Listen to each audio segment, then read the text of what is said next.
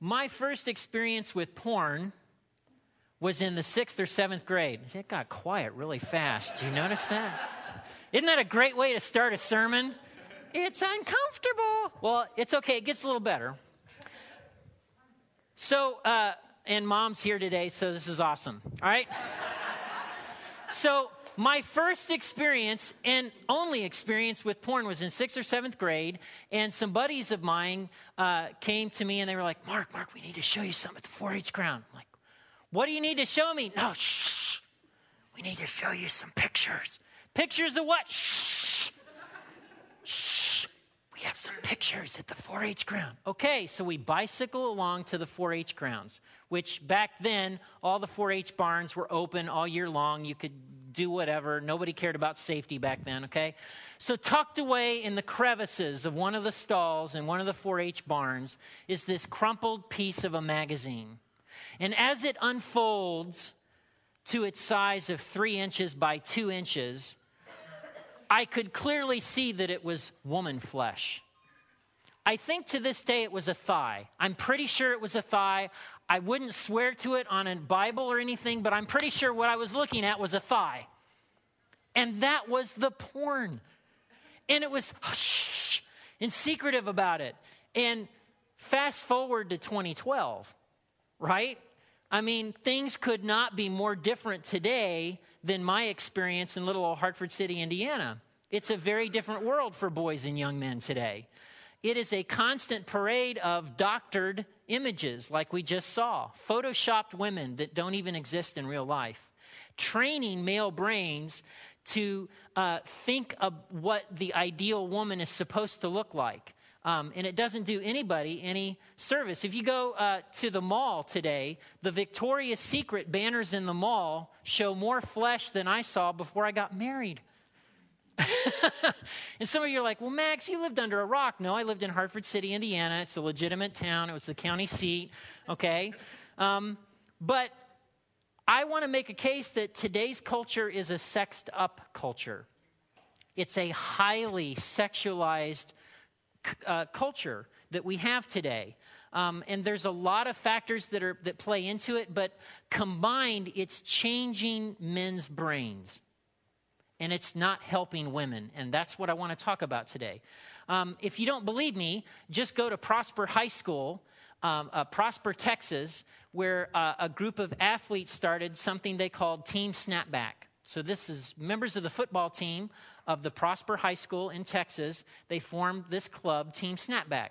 And what they did, this made the news in the last 30 days, they would invite girls over to basically drug them and then have sex with them and toss them back when they were done. And they called it Team Snapback. It was a club for guys. And some of you are like, that's terrible.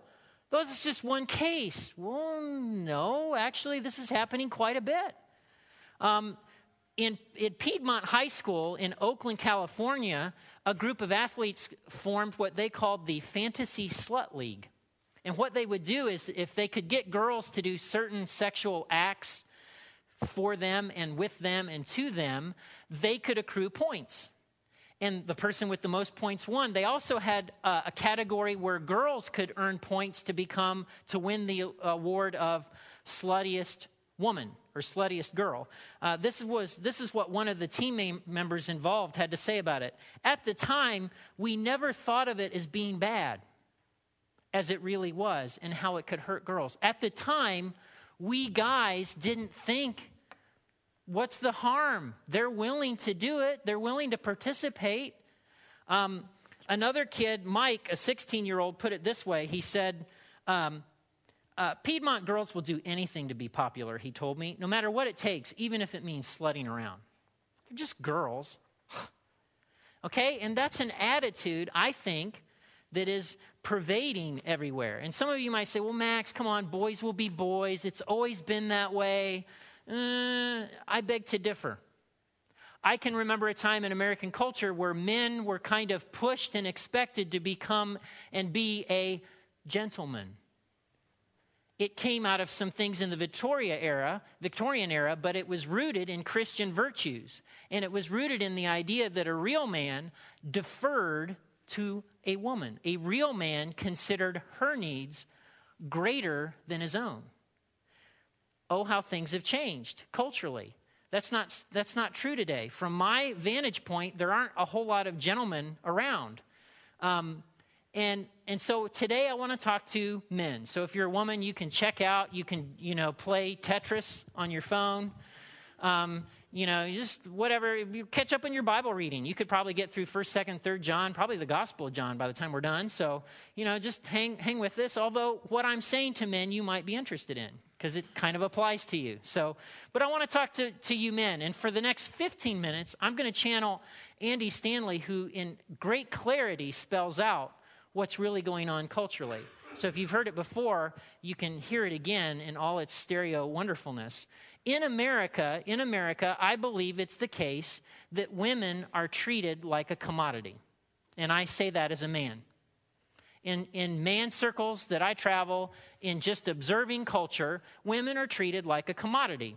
And the message through media, through games, through music videos, through sitcoms on TV, what these women are screaming to men that are watching all of this stuff is, take me, use me, do whatever you want with me. And when you're done, toss me aside and get another one. And it's harming all of us.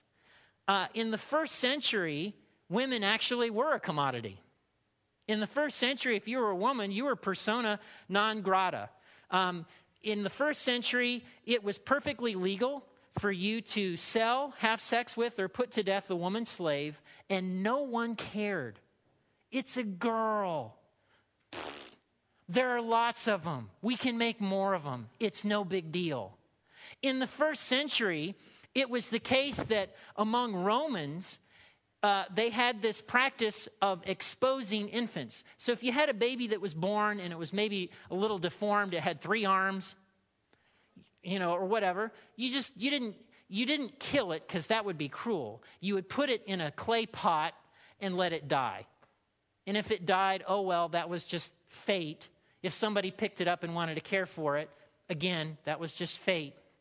Wasn't your problem, wasn't your issue, so to speak. But on the whole, most of the babies that were put out to be exposed were girls. That's who got put out, were girls. I want to read you this quote from the first century. This is a letter that a man writes his wife from the first century. He says this to his wife. I am still in Alexandria, if we can put that up. I am still in Alexandria. I beg and plead with you to take care of our little child. And as soon as we receive wages, I will send them to you. In the meantime, if good fortune to you, you give birth. If it's a boy, let it live. If it's a girl, expose it. And there it is, black and white.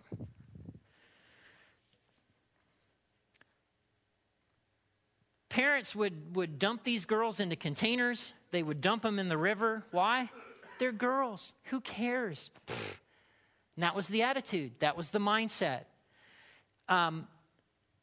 It got so bad that Augustus tried to institute some laws to force wealthy Roman men who weren't getting married to marry. He actually fined unmarried men. If you weren't married and you were a man, didn't have a wife, weren't supporting a family, Rome would come in and tax you more because you weren't doing your part for king and country, so to speak. And it was common among the wealthier classes of Roman citizens. The mindset was, I don't want to have to deal with a woman. Are you kidding me? I can get my needs met through slave girls, through young boys if necessary. I don't want to have to fool with a woman. They're just girls. And that was the mindset. That was the cultural milieu into which Christianity gets started. And so when you read things in the Bible, you need to understand that that's the larger context in which they're set. It's that world that Jesus walked in and taught in. It's that world that Paul makes these commands to wives and husbands and talks about how we should treat one another. It's that world that they're living in and dealing with. And so Christianity changed a lot of things, but one of the things it changed was mindsets and attitudes about women. And it wasn't by accident. It wasn't by accident. In John chapter 13, Jesus does something completely unexpected. They're having a special meal. Everybody's been walking in the muddy, dirty, manure covered streets, and their feet are disgusting. They're going to have this meal where they recline at table. It means they're leaning on one side, and my feet are butt up against your face. Not very pleasant eating if my feet are covered in mud, manure, etc. So there's a dirty job that somebody has to do, and the servant girl isn't at the door like she's supposed to be. And one by one, these men file through, and they see the towel and basin. They know this job needs to get done before dinner, but one by one, they all have the same attitude. Oh my, are you kidding me? Where is the servant girl? Servant girl! Come on, get your butt out here. There's a dirty job that needs to be done. I'm certainly not doing it. I'm not doing it. And they all sit down for dinner. And who gets up from the table? You know the answer, church. Who gets up from the table to do the dirty job? Jesus, the king, the boss, the rabbi. And one by one, he washes their feet. And after that, he says this to them. He says in verse 34, so now I'm giving you a new commandment. Love each other. I'm like, okay. This isn't just a sentiment that you put on the back of your car with a fish and a bumper sticker, like coexist or I touch the future. Okay? It's not a platitude, love one another. It's not that, because there's something that follows it, okay? Now I give you a new commandment, love each other. Just as I have loved you, you should love each other. Oh, whoa, wait a minute, Jesus. What do you mean, just as I... see, all of a sudden now that's specific. We've got a clear picture on that kind of love. That's the grab the towel and basin and serve people love. We have a clear picture of that. And in the next day, Jesus is going to get nailed to a cross and die for others. He's going to sacrifice himself for the benefit of other people. Okay, that all of a sudden brings clarity to the kind of love that Jesus is talking about, doesn't it?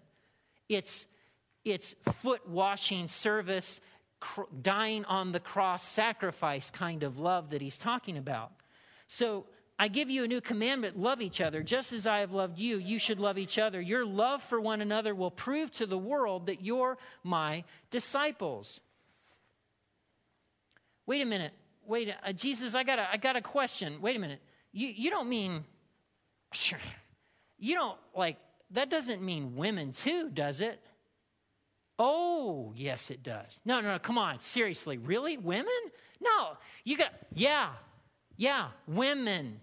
In the first century, in Christian circles, they saw themselves as all adopted into God's family, and they called themselves brothers and sisters. It was so common that the Romans thought that the early Christians were incestuous because they referred to each other as brother and sister all the time. Romans got this mistaken idea in their head because when they would hear Christians talking to one another. All right? So it's in that context that Jesus is saying, love each other. Love with service love, sacrifice love. You love them. Are you kidding me? Wait a minute. Women? Yeah, it doesn't matter. Slave or free, Jew or Gentile, male or female, doesn't matter. You love them because that's what I did for you, and I expect you to do that for one another. Well, come on, Jesus. Now, wait a minute. I get, okay, fine. They're my sisters in the body of Christ, but you need to know I'm a married man. See, in my household, I'm the head of the house. I wear the pants in my family. No laughing. I wear the pants in my family. I am the king of my castle. To which Peter has something to say to us. Oh, you're a king in your castle, are you? Interesting. Jesus is a king. Well, let's talk about that. And that's in 1 Peter chapter 3. 1 Peter chapter 3. Peter says this, in the same way, you husbands must give what? Honor to your wives. Treat your wife with what? Understanding as you live together. She may be weaker than you are, but she's your equal partner in God's gift of new life. Treat her as you should, so your prayers will not go hindered. Come on, man. Don't you? My wife is like a nag. No, you honor her. No, you don't get it. My wife is not honorable. No, you honor her. No, my wife doesn't even manage our household well. No, you honor her. There's no conditionality about this command from Peter about her virtues or lack thereof. This isn't Rome. The Christians understood this. If you're a person of power, if you're a person of authority, you don't operate and roll like the Romans do, that lord it over everybody and crush everyone under their boot, so to speak. No, Christians with power use that power to serve and sacrifice for others. And that's the consistent testimony of the New Testament and the consistent witness we see in the history of the early church. That's exactly what they did. All right? And if that weren't enough, Peter in this section is basically saying, look, if you don't treat your wife, who is an adopted daughter of her heavenly Father, the way you should, God won't even listen to your prayers. As a dad who has some daughters, I think I understand what that feeling might be.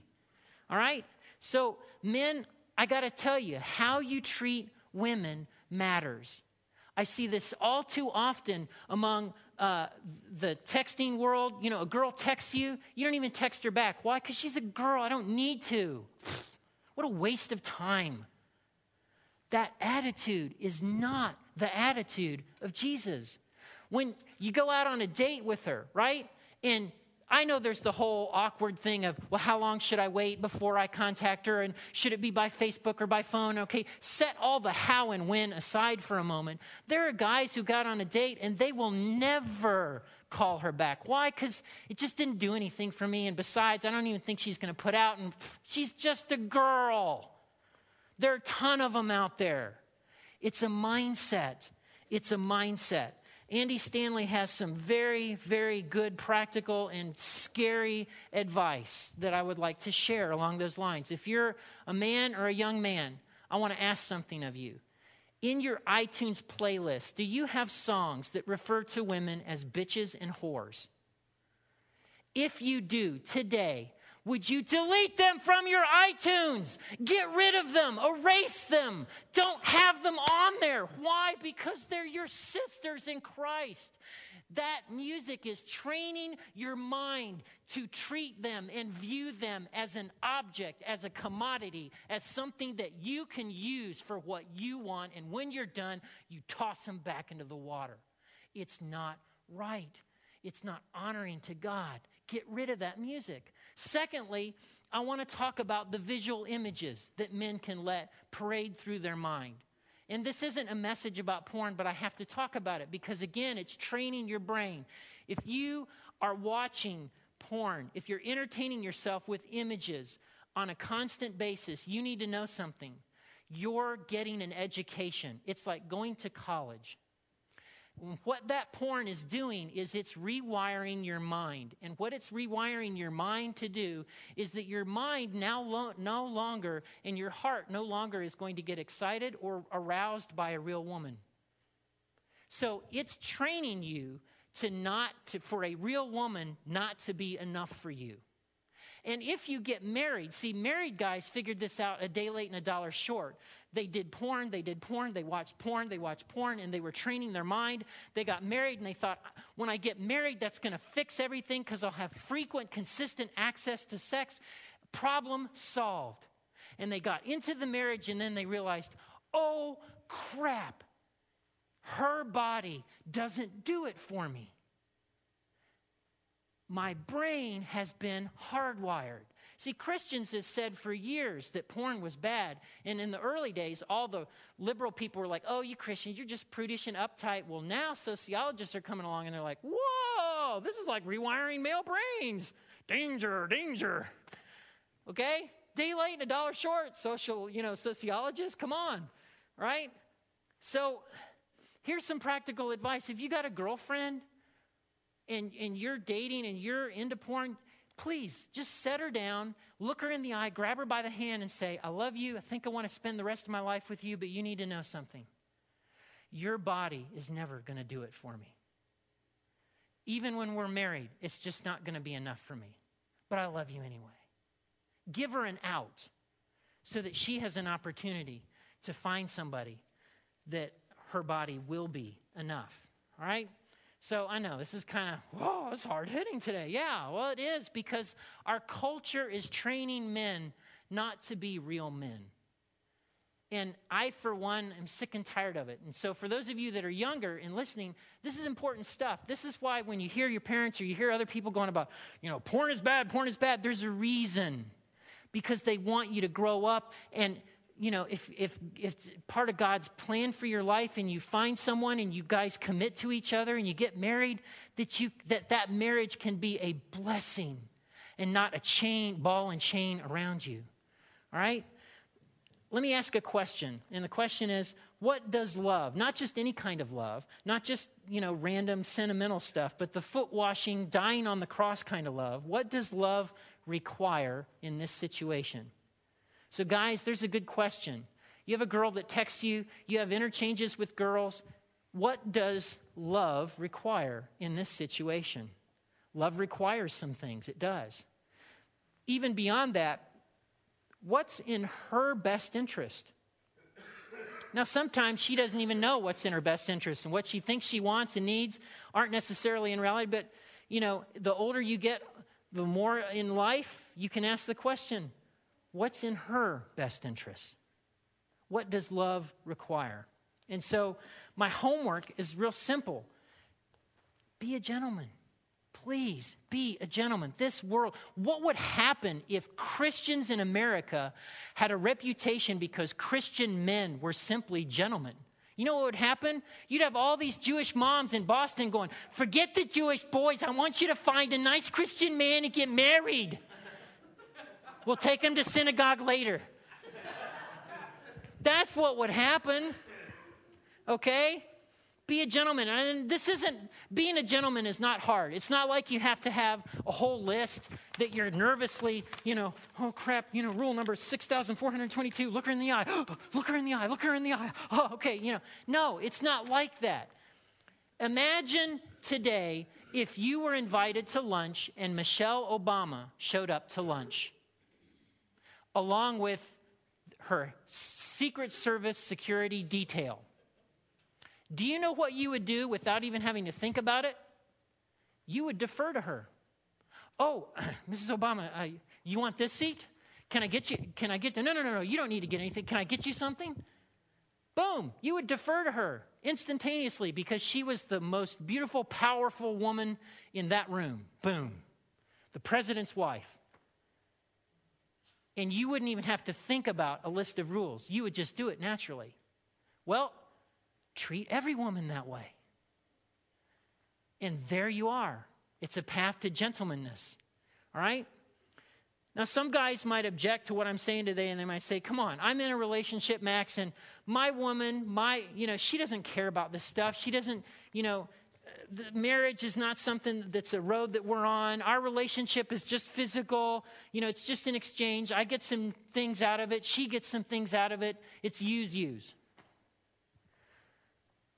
Mutually using one another is not the same as mutually valuing one another. And if you claim Jesus as your king, you're commanded to love her, regardless of the parameters of the relationship. Here's why this is so important to me. I have a son and 2 daughters. I could care less whether my son gets a 4.0 GPA. I could care less where he goes to college or if he goes to college. But by God, I care how he treats women. I care profoundly about how he treats women. I have 2 daughters. And I don't want my daughters to have their hearts broken, their bodies used, and to have them simply tossed aside by some guy who looked at them as a commodity. That's why this is important to me. These girls and women out there that you encounter, some of them are adopted daughters of a heavenly Father, but they're somebody's daughter on earth. And I think the feelings that I have for my own daughters, I think God must have some amped up, hey, that's my girl that you're with. That's my daughter that you have, kind of a thing. I think that's why Peter talked about it maybe hindering some prayers. I think I can get the emotion or the feeling of that. I believe that we can change this part of our culture as a church family. So if you've got kids, moms and dads, if you've got sons, your job is to turn them into a man who knows how to treat women. And that's hugely, hugely important. You will do every girl they encounter a favor if you train your young men, your boys, to become men who are gentlemen. And if you've got daughters, you train them up onto what to expect.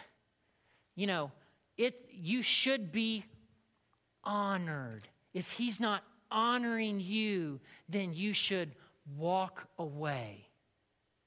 Because if he can't honor you now, he won't honor you when he puts on a tux and you put a ring on his finger. Because it's a path. All right? I want us to be a community of faith where our men are gentlemen and where it's always spoken well of generations' men because they know how to treat women, because they honor them and they treat them as the sisters in Christ that they are. And in that way, we all honor Christ.